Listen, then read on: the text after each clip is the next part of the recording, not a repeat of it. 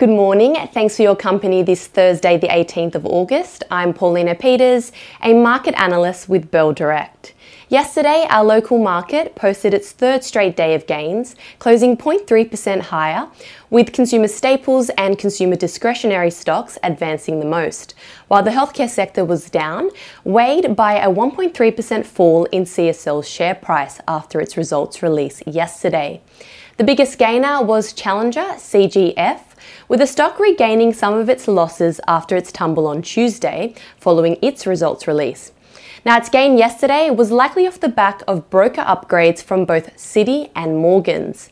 Meanwhile, one of the biggest decliners was Magellan Financial Group, MFG, after investors were not impressed by the company's full-year earnings for FY 2022. And some of the most traded stocks by Bell Direct clients yesterday included Worley, WOR, Lake Resources, Santos, and CSL. In the US, all three benchmarks closed lower, with the Dow Jones snapping its 5-day winning streak. Investors were assessing the latest retail data, as well as the minutes from the Fed Reserve. The central bank suggested that there are more rate hikes in the pipeline, but the pace could slow. And in Europe, markets pulled back, and the latest CPI data was released, which showed that UK inflation had risen to another 40-year high in July, as food and energy prices continue to surge. Now let's move to our market today. Following the negative sessions over on Wall Street and in Europe, the SPI futures are suggesting that our market will follow with a fall of 0.18% at the open. The all-important unemployment rate for July will be released today, and it's expected to remain unchanged at 3.5%. There are a number of companies releasing their results today. These include Auckland International Airport, AIA, Blackmores, Evolution Mining, EVN, Iris, Aurora, and Transurban Group, TCL.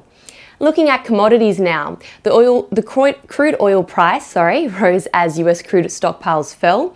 The gold price was trading in the red following the release of the minutes from the US Fed meeting, and the spot iron ore price currently trades at US $108 a barrel, down about 2.7% this week. Stocks going ex-dividend today include QBE Insurance Group, Insurance Australia Group, MyState MYS, and GPT Group GPT. And lastly, accounting software business Xero XRO will be holding its AGM today. Now let's end with some trading ideas for your consideration. Bell Potter have maintained its buy rating on consumer lending company Money3 Corporation, MNY, with a reduced price target from $3.22 to $2.90. Money3 recently released its financial year results. At first glance, the results were a good set of figures, showing good growth in profitability, with NPAT up 31.6%, which was slightly better than the guidance. The loan book was up 22%, and while this is impressive, it fell short of the previous guidance.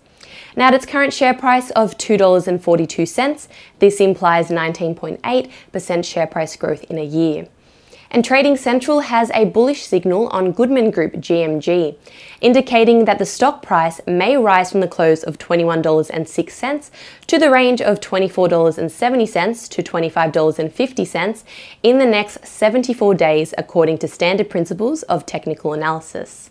And that's all for today. I'm Paulina Peters with Bell Direct. Have a lovely day and happy trading.